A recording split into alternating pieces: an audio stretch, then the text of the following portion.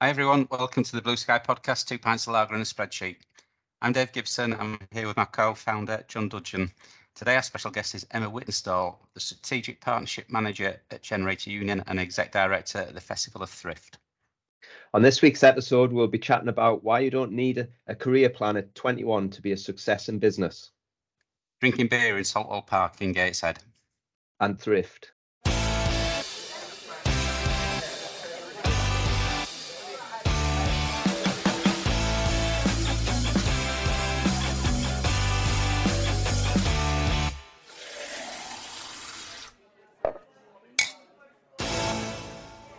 So, Emma, tell us about yourself. Yeah, where are you now and where have you come from, in a matter of speaking?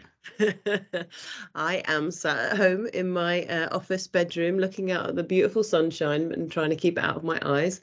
Where have I come from? Downstairs from the kitchen where I made a peppermint tea because I'd had enough coffee already. That sounds like a journey worth exploring. Yeah.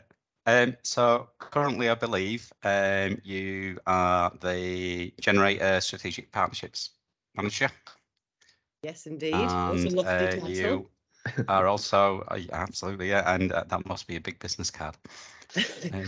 And you're also doing some work for the fascinatingly titled Festival of Thrift. Yes, indeed. I am Executive Director at Festival of Thrift. Yet another lofty title. I'm collecting them. Shall we start with the Festival of Thrift? What's that all about? Okay, yeah. We've just celebrated our 10-year anniversary of Festival of Thrift, actually, which welcomed 50,000 people to a beautiful greenfield site in Redcar called Kirkleatham. And Festival of Thrift is all about celebrating sustainability in a really accessible way for families, for everybody to get involved through arts and culture, skill sharing, and things like that to explore sustainability, reuse, reduce, recycle, upcycle, all of those wonderful things with workshops and talks and just something for everybody, really. It's huge and fun and a celebration of sustainability. It's absolutely lush. I say 50,000 sounds like a mini Glastonbury. That must take some organising. Yeah, I mean, it does. I mean, I don't do any of the hard stuff. That's everybody else. We've got an amazing team.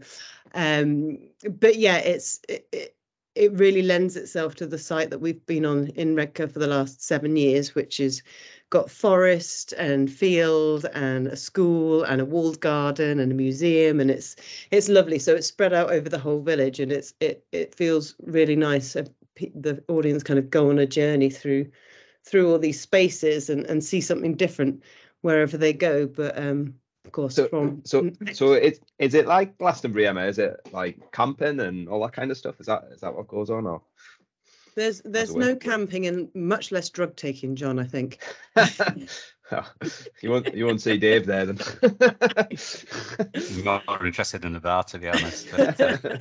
Yeah, what I should say is it's an absolutely free festival. So, you can go there and do loads of workshops and pay to do things like that. But also you can go with your family and get on the bus, walk from Redcar, take a picnic and go for the day and not spend a penny.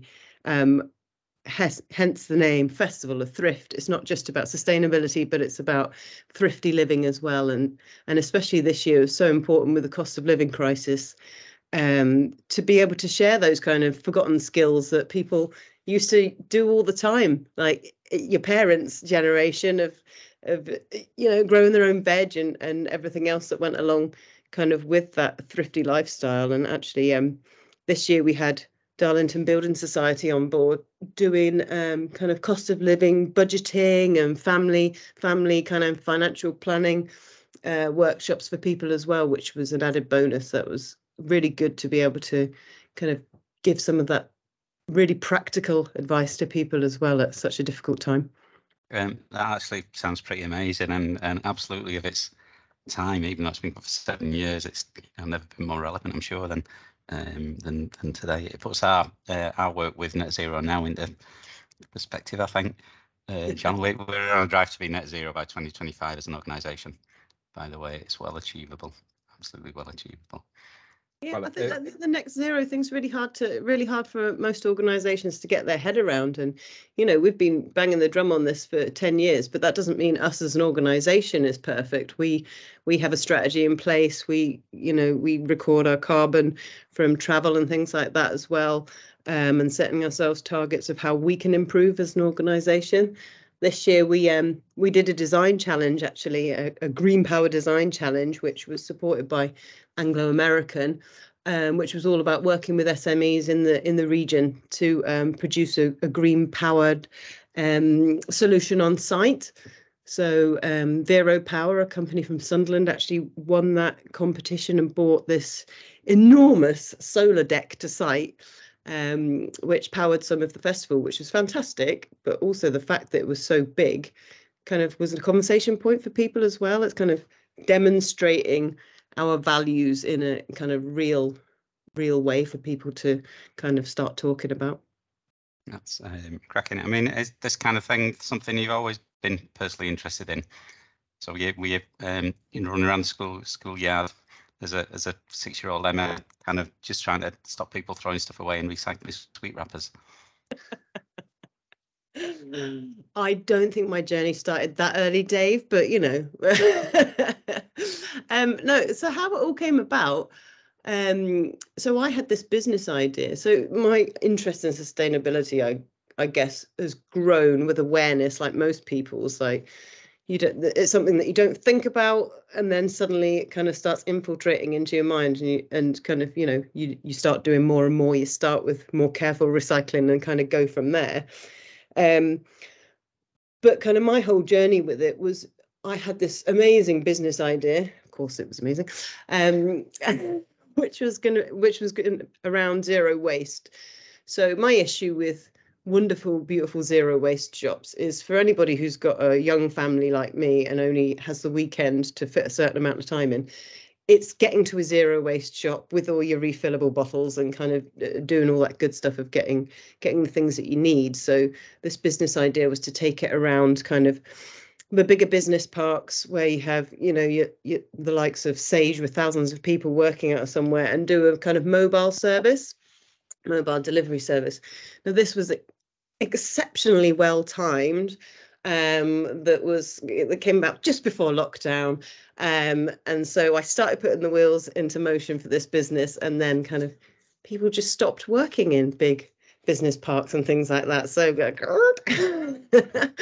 so the brakes went on for that. So kind of, I guess I've always been interested in it, and then it was just a really fortuitous kind of introduction that got me involved with Festival of Thrift. I actually started as a freelancer doing their talks program, and in fact the first festival that I worked on was a digital festival, because it was in 2020. It was during lockdown, which we happened to get an award for that festival, so it was quite good.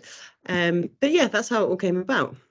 I think what you're saying though, it's like big employers, and they often look at kind of what they're doing in their office space, or, you know, in line with their remit. Maybe they've got 3,000-4,000 people working for them, but I guess it's about those 3,000 or 4,000 people taking the small things, the small habits, and the small changes we can all make back into their everyday lives, and then suddenly there's another 4 or 5 people in the house who are doing things differently, and kind of on it goes. I guess that's where the next stage is with sustainability now.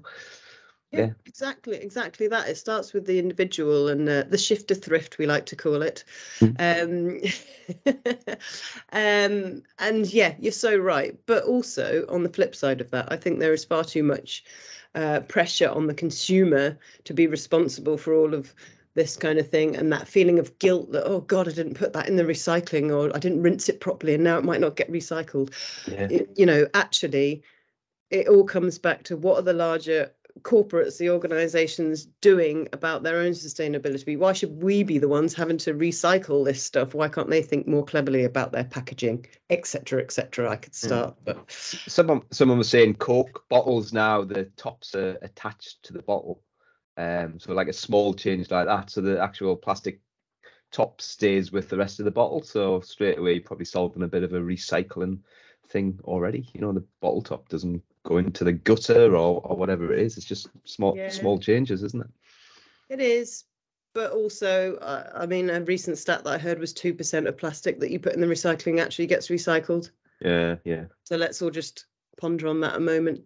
This is why people have to people, organisations, corporates need to kind of rethink what they're doing drastically, because they're the ones that are producing it. It shouldn't be the onus of the individual to try and clean up their mess. It's so difficult, I think, though. You get to a bin now and you're like, what's the bin for? Like, what, you know, it's kind of like everyone's different. You're thinking, oh, I'm doing right here by putting the plastic bottle in there, but actually, no, this is for paper or for food waste or for this or for that. So it's kind of it's getting too complicated, isn't it? Yeah, and every local authority you go to has different things that you can put in your bins as well. So like my family lived down in Dorset, and for years they've had compost bins that they have in their kitchens that the council come and do themselves, and you know, that's brilliant. It hasn't made its way up here yet, so I do have a brilliant story involving John, actually, and the fact that actually they're good at recycling as a family. So John and his family got some family friends that live kind of next door to me, and John has a son who is about a year older than their son. So I met I was out and I met these neighbours. It was basically the dad and the lad, neither of whom I'm sure will ever listen to this, so I'm quite safe on that. And the little lad looked at me and proudly said, "I'm wearing new hand-me-downs." So that come from John and John's son Albert. Well, we do a lot of that recycling in our house. Basically, my husband gets bored of his t-shirts and hoodies, and then I just start wearing them in bed or around the house. Work from home uniform, in fact. I know. I think that's similar to my house as well. But yeah, the kids' clothes going round, that is amazing. We've got probably in a group of 10 or 12 families, and you know, clothes just kind of go around in a circle. It's quite weird when you're walking down the street and you're like, is that my child? No, it's just their clothes. That's quite concerning, John, that you don't recognise your child apart from the clothes that they're wearing. Well, yeah, that's true. It's generally, when I see John's kids, they're generally walking around the streets with other parents. It is a bit of a community. Yeah. Okay, so apart from that, you work with Generator and Generator Union, which has gone through revamp, rebrand, relaunch, rebirth recently. So what's been happening there? Yeah, it's really exciting, actually. So I mean, I worked at Generator about 5 years ago, managing the business support program, and it was a really exciting time and probably one of the coolest places I've ever worked, which was always nice. I can remember going to my interview with Jim, and I was like, oh God, what shall I wear? I can't wear something like proper smart. I better wear a leather jacket. Thinking that was the way to kind of make my impression, but hey, I got the job, so it's all right. But yeah, so at that time, Generator had a massively successful music development program, talent development program, and Digital Union was also really successful. Sorry, I totally forgot where I was going then. Had about 140 members, loads going on, and it was great. But the one thing that I would say was it felt quite siloed. There was the music side of the business, and then there was the digital side of the business. And a lot of people who were involved in either side didn't realise we did the other thing. So people in Generator, but oh, Digital Union, that's you, is it? Oh, right. Well, how does that fit together? And actually, I don't think we ever really very well kind of actually explained how it fit together, because it didn't really feel like it fit together at the time. So kind of fast forward to January this year, and Mick Ross taken up the reins of CEO at Generator, an old friend of mine, and I came back because I really believed in his vision of kind of bringing everything together into this kind of more holistic picture. So we sat in a room for hours, days, in fact, trying to think of a really catchy name for this new network, and came up with Generator Union. So you can see those hours were well spent. But actually, it was one of the first names that we came up with, and then we were like, oh, no, that's far too simple. That's kind of, and so 1,000 stupid names went round the houses, and we came back to that. But it exactly describes what it is. It's the union of everything that Generator does.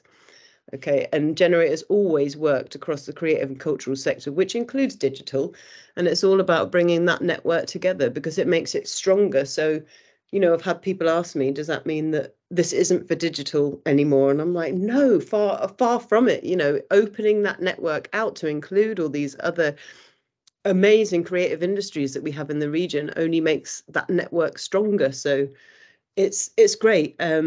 We launched in July. We had our first networking event in September, which had over 100 people, which I think is actually a record for Generator Union. And it was in Sunderland, which isn't our usual stomping ground, but probably the fire station had a lot to do with it because what a lovely venue that was. Yeah, and so now it's just ramping up the delivery of Generator Union and what we're going to be doing. So we've got a excellent event coming up that's based around accessibility in the creative and cultural sector coming up next week. And then we're going to be doing all sorts of interesting events around immersive tech and all sorts of stuff sprinkled with the wonderful networking events, which everybody loves. Generator Union, formerly Digital Union, for drinks and beers and talking and chatting, and yeah, so it's great. You know, we've already got lots of engagement from across the different subsectors of the creative industries, which just shows the appetite for it, but also, you know, that what we're doing is kind of resonating with people and they want to get involved, so it's great. Yeah, it just seems to be so much fresher than it was before, and you're absolutely right. I mean, everything just overlaps these days. I mean, what kind of industry uses digital techniques and tools more than music these days, for goodness sake? I mean, it's one thing sitting in the corner with your guitar, but in terms of actually producing stuff and getting it out there to the big wide world. You know, well, exactly. And it's all about bringing these people together as well, because you never know who you're going to talk to and where that conversation is going to go. You know, is it going to be you're going to talk to a filmmaker who needs some music for an upcoming advert or whatever it might be, you know, or a jewelry designer who needs a new website. That's all the interesting conversations that go on. And, you know, what we want to see is loads of interesting creative collaboration coming out of the network and just putting us on the map in the Northeast, really, of kind of this is the place to come to if you want to get involved in the creative industries. Cool. Mick, we know used to be a music, probably still is a musician, isn't it? Yes. Ross, your background is more graphic design. Yeah. So when I first moved to Newcastle, which was years ago, I was working at the regional development agency One Northeast, which everybody will remember fondly. In fact, every meeting I go to, there seems to be somebody that used to work at One Northeast. It's absolutely bizarre. Like 400 headcount or something. It feels like it must have been about 3,000, the amount of people that you meet. But anyway, so I was just working as a PA at the time and really wanted to do something different. This is after I'd kind of spent the last 10 years of kind of my 20s gallivanting around Europe and generally being hedonistic and not really nailing myself down to anything. I was like, well, I want to do something creative. I want to do something different. So I kind of went along and did this graphic design course at Time Met, thinking that was the direction that I wanted to go in. And then about the same time, I heard of this thing called CodeWorks Connect.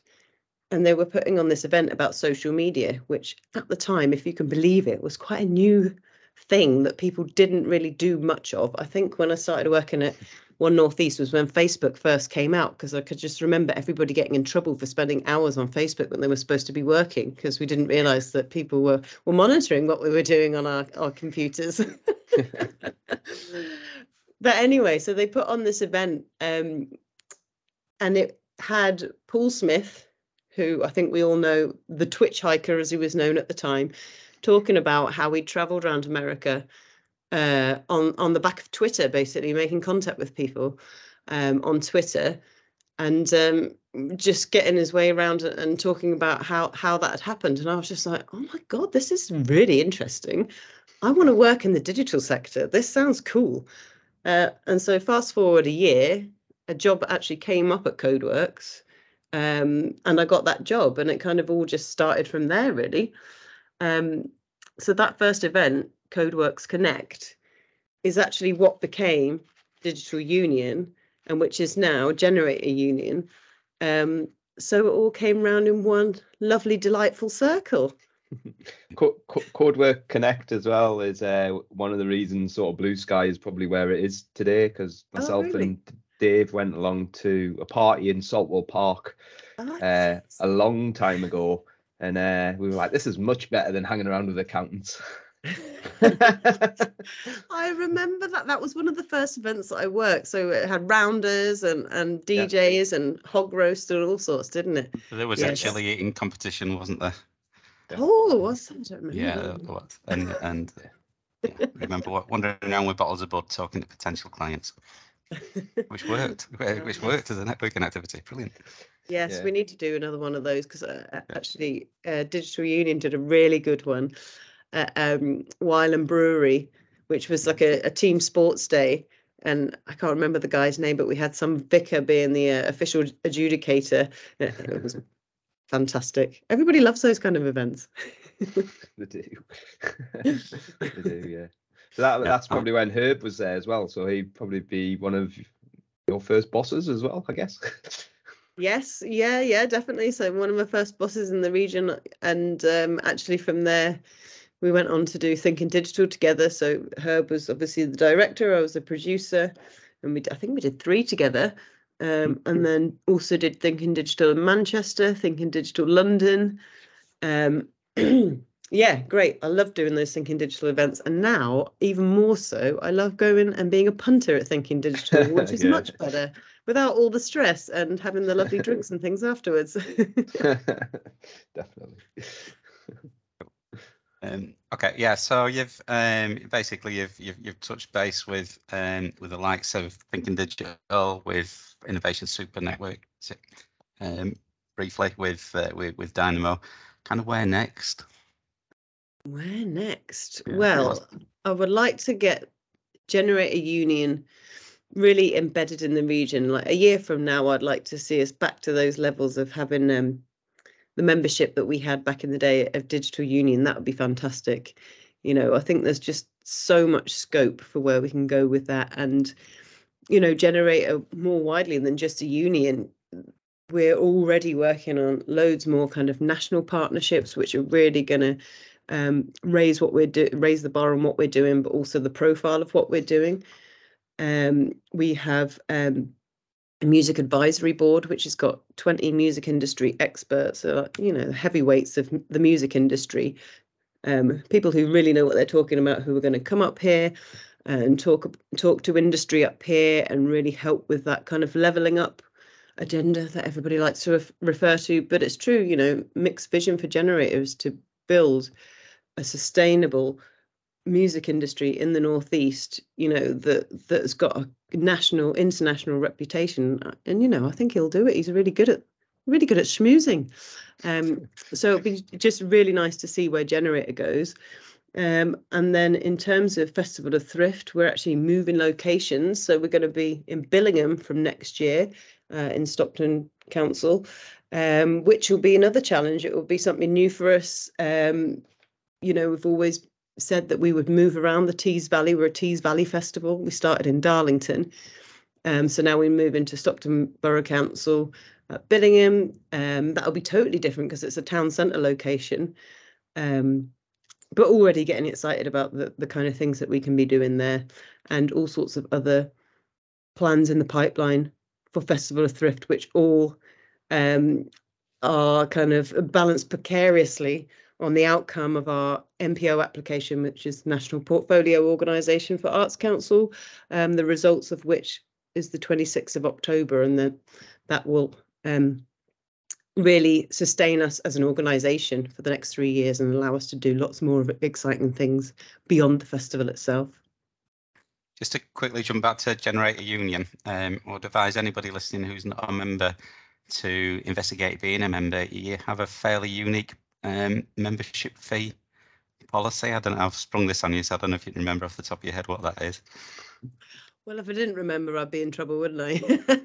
And thank you for the plug, Dave. Your five is in the post. That's Yeah. brilliant. So the big difference, I guess, between membership now and membership as was we've really tried to make it accessible to everybody. We want to have a really diverse mix of people in the membership because that makes more interesting conversations. So we have a free membership level for students, for freelancers, and for startup businesses less than 2 years old. Because we understand that the people that at the start of their careers really need a network, and sometimes, funds can be tight. So it's free for that level of organization. And then the rest of it is really, we've again really tried to make it accessible. So it's a kind of pay what you decide model. So if you're an SME, you pay between a range. So, just because you're an SME doesn't mean you're the same as the next SME. Some of you got more money than others. So we've tried to make that flexible as well. And, pay monthly or pay by invoice, just allowing people to have that freedom of how they want to pay, what they want to pay, that feels fair to them. Yep, like I say, it's pretty unique, and for anybody just wanting to dip the toe in the water, particularly for startups, you can get in there for free. So why wouldn't you do that? Next on then, so you're working with Generator Union, you're working with Festival of Thrift, you've got a young family. What do you do in spare time? Well, this weekend we had a spontaneous trip away in our camper van, so that is the kind of staple of our home leisure time, if you like. So we bought a Mercedes high top long wheelbase Sprinter for those white van geeks amongst you out there, and converted it just from an empty shell into our beloved camper van. I say we converted it. My husband converted it. I told him which tiles to put in, and then I made some curtains. I was there for the design process, though. See, it's all about the design. And so this summer, we spent every weekend away in the van, and sometimes driving for 3 hours somewhere, but a lot of the time just around about our local area, which is actually incredible. All the amazing places that there are really nearby. And I think we actually enjoyed the summer holidays this year more than any other year, of kind of saving all your money up for 2 weeks in the sun. And actually, I get really twitchy feet after being in a resort for 2 weeks. I get bored. Yeah. There's only so much sitting around the pool and watching other people's children pour their slushies into the water that I can be bothered to watch. So yeah, it was just really nice to get out and about. So that's the kind of thing that we do in our spare time, and absolutely love it. Have you been on, or have you got any plans to go on the FDS Seaways and get over into Holland and that sort of things from those ships? Honestly, John, it's so expensive. Is it? Yeah, it's so expensive. I mean, if you compare it to flying somewhere as a family, it's probably costs the same amount of money, to be fair. But it's the fact that you're doing it all yourself, and you're driving and you're having to do all of that to get there. It's a really expensive way of doing things. And I guess once you get there, it's cheaper, obviously, because you're staying in campsites. And I have heard that the campsites of Europe are 5-star compared to what I've heard the service stations are. So yeah, it's something that we definitely want to do. Maybe next year. Well, like you say, there's no need, is there, when you've got everything on your doorstep? So, why bother? And I think one thing with that particular service is the amount of Europeans coming into the Northeast as well to sort of see what we've got. I guess we've got Vera to thank for that, and other film productions that go on all around the Northeast all of the time, which is probably something else, such as close to Generator Union's heart as well, as the local film industry. Yeah. I'm ashamed to say that the only time I've ever watched Vera was to look out for my father-in-law, who had a walk-on extra part, and he got chopped. He wasn't even in it. So I made a stand never to watch Vera again after that. I do. Once the series managed to point at the telly for 3 seconds ago, that's my house, that. As the camera pans around somewhere. I think the only time I've ever watched it was from outside your house, as they were filming halfway up the street in another one or something. But yeah, in all seriousness, like there's so much going on with the screen industry in the Northeast at the moment. I'm actually going to an event on Wednesday about the new studios that they're going to be building in Sunderland, which are going to be absolutely massive. Ooh, what's this? What's this? I don't know about this. Oh, I do not know. So the Fullwell 93, are they called? I always get the number at the end wrong. Working on a huge project that was kind of brought together by Northeast Screen, formerly Northern Film and Media, working with all of the local authorities in the area on this massive bid to build a huge studio, which will be bigger than Pinewood in Sunderland. Wowza. Basically Hollywood by the North Sea. Yes, exactly. We're all going to look like somebody out of Geordie Shore very soon. But it's absolutely incredible, not only for the screen industry and all of the careers that will open up, but the supply chains as well, which obviously the creative industries are all part of, whether it be costumes or catering or whatever else it might be. There's going to be so much opportunity, and I think the timescales are quite soon. So Generator Union are doing a lot of work with Northeast Screen, and Generator more widely working on a kind of skills program that will link into the screen industry as well. So really exciting times. So I keep saying to my kids, you just don't know how lucky you are. Yeah. By the time you're ready to go and start your career somewhere, there's going to be so many options up here for you. And yeah, but Ryan just wants to be a footballer, so. That's well, so do I, to be honest, Emma. So. Yeah, I'm quite there yet. When I came back from the Generator Union launch event, that's one of the things that, like, Albie was like, so where you been tonight? And I was sort of explaining to him about all of the exciting opportunities that the kids have. I felt a bit guilty actually for taking them to rugby and to football and to all these sports, and it's kind of like, there's so much more you can do in the creative industries, isn't it? The creative sectors that kids can get involved in and enjoy. I think drama and acting as well. So for anything that's set in the Northeast that I watch on television, I do get a little bit down about the dreadful Geordie accents that you hear, and I just think I don't know anybody who talks like that. I don't think anybody can properly do a true Geordie accent if they don't. My kids are true Geordies. Everybody always thinks it's hilarious because, especially my daughter, I don't know how they are such strong Geordies, but they really are. And all of my friends down south, they're like, "How are these children yours? They sound absolutely nothing like you." But yeah, you want a couple of real Geordies, Dave? There they are. Yeah, sending down Hollywood by the North Sea. I'm conscious the clock is ticking. If you had one piece of advice for our audience, which isn't just join Generator Union, what would that be? I would say, so this links into one of the bugbears that I always have. Don't worry if you don't know what you want to do for a career when you're 16, when you're 20, when you're 25. It doesn't matter. Don't worry if you didn't go to university. You don't need to. You don't need to. Although I do hope that my children rebel against me and go to university, but there we go. I just feel like there's so much pressure on kids these days to know what they want to do, to have a career path set out for them. And that didn't happen for me.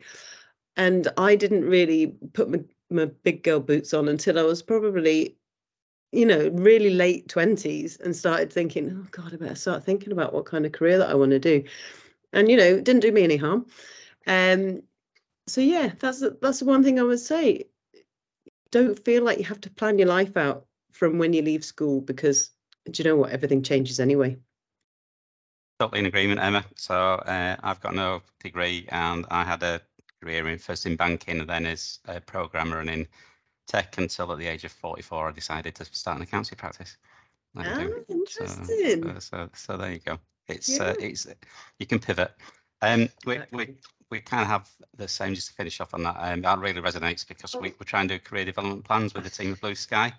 And a lot of the younger ones, it's kind of they don't really know where they want to be. and the answer is don't fixate on a job title or specific role. Just be better at communicating, be better at people, be better at embracing and driving change, because that's what your life's going to be about anyway. Yes, yeah, absolutely amazing advice. Like, just going out there, seeing the world, doing different things. It really prepares you for change, and change is a constant, as much as that is an oxymoron or one of those other words. Because it is. There's been so much change, especially, at Generator Union, at Festival of Thrift, there's been so much change. And somebody asked me the other day how I felt about it. And I said, I'll just kind of get on with it. I actually embrace change. It kind of what drives me forward, having to think about different things. And I'm not going to say the pivot word again, but having to think about new ways of doing things and new directions. And, I think that just prepares you so much for the things that come along, if you are willing to just embrace things and say yes to things as well. Agree with that. Brilliant. I think if we've no more to throw in, I think we'll call that a day. Emma, thank you very much for your time. Yeah, Emma, thanks for saying yes to this podcast. You are welcome. Yeah. It's been a joy. Yeah, goodbye. Thank you.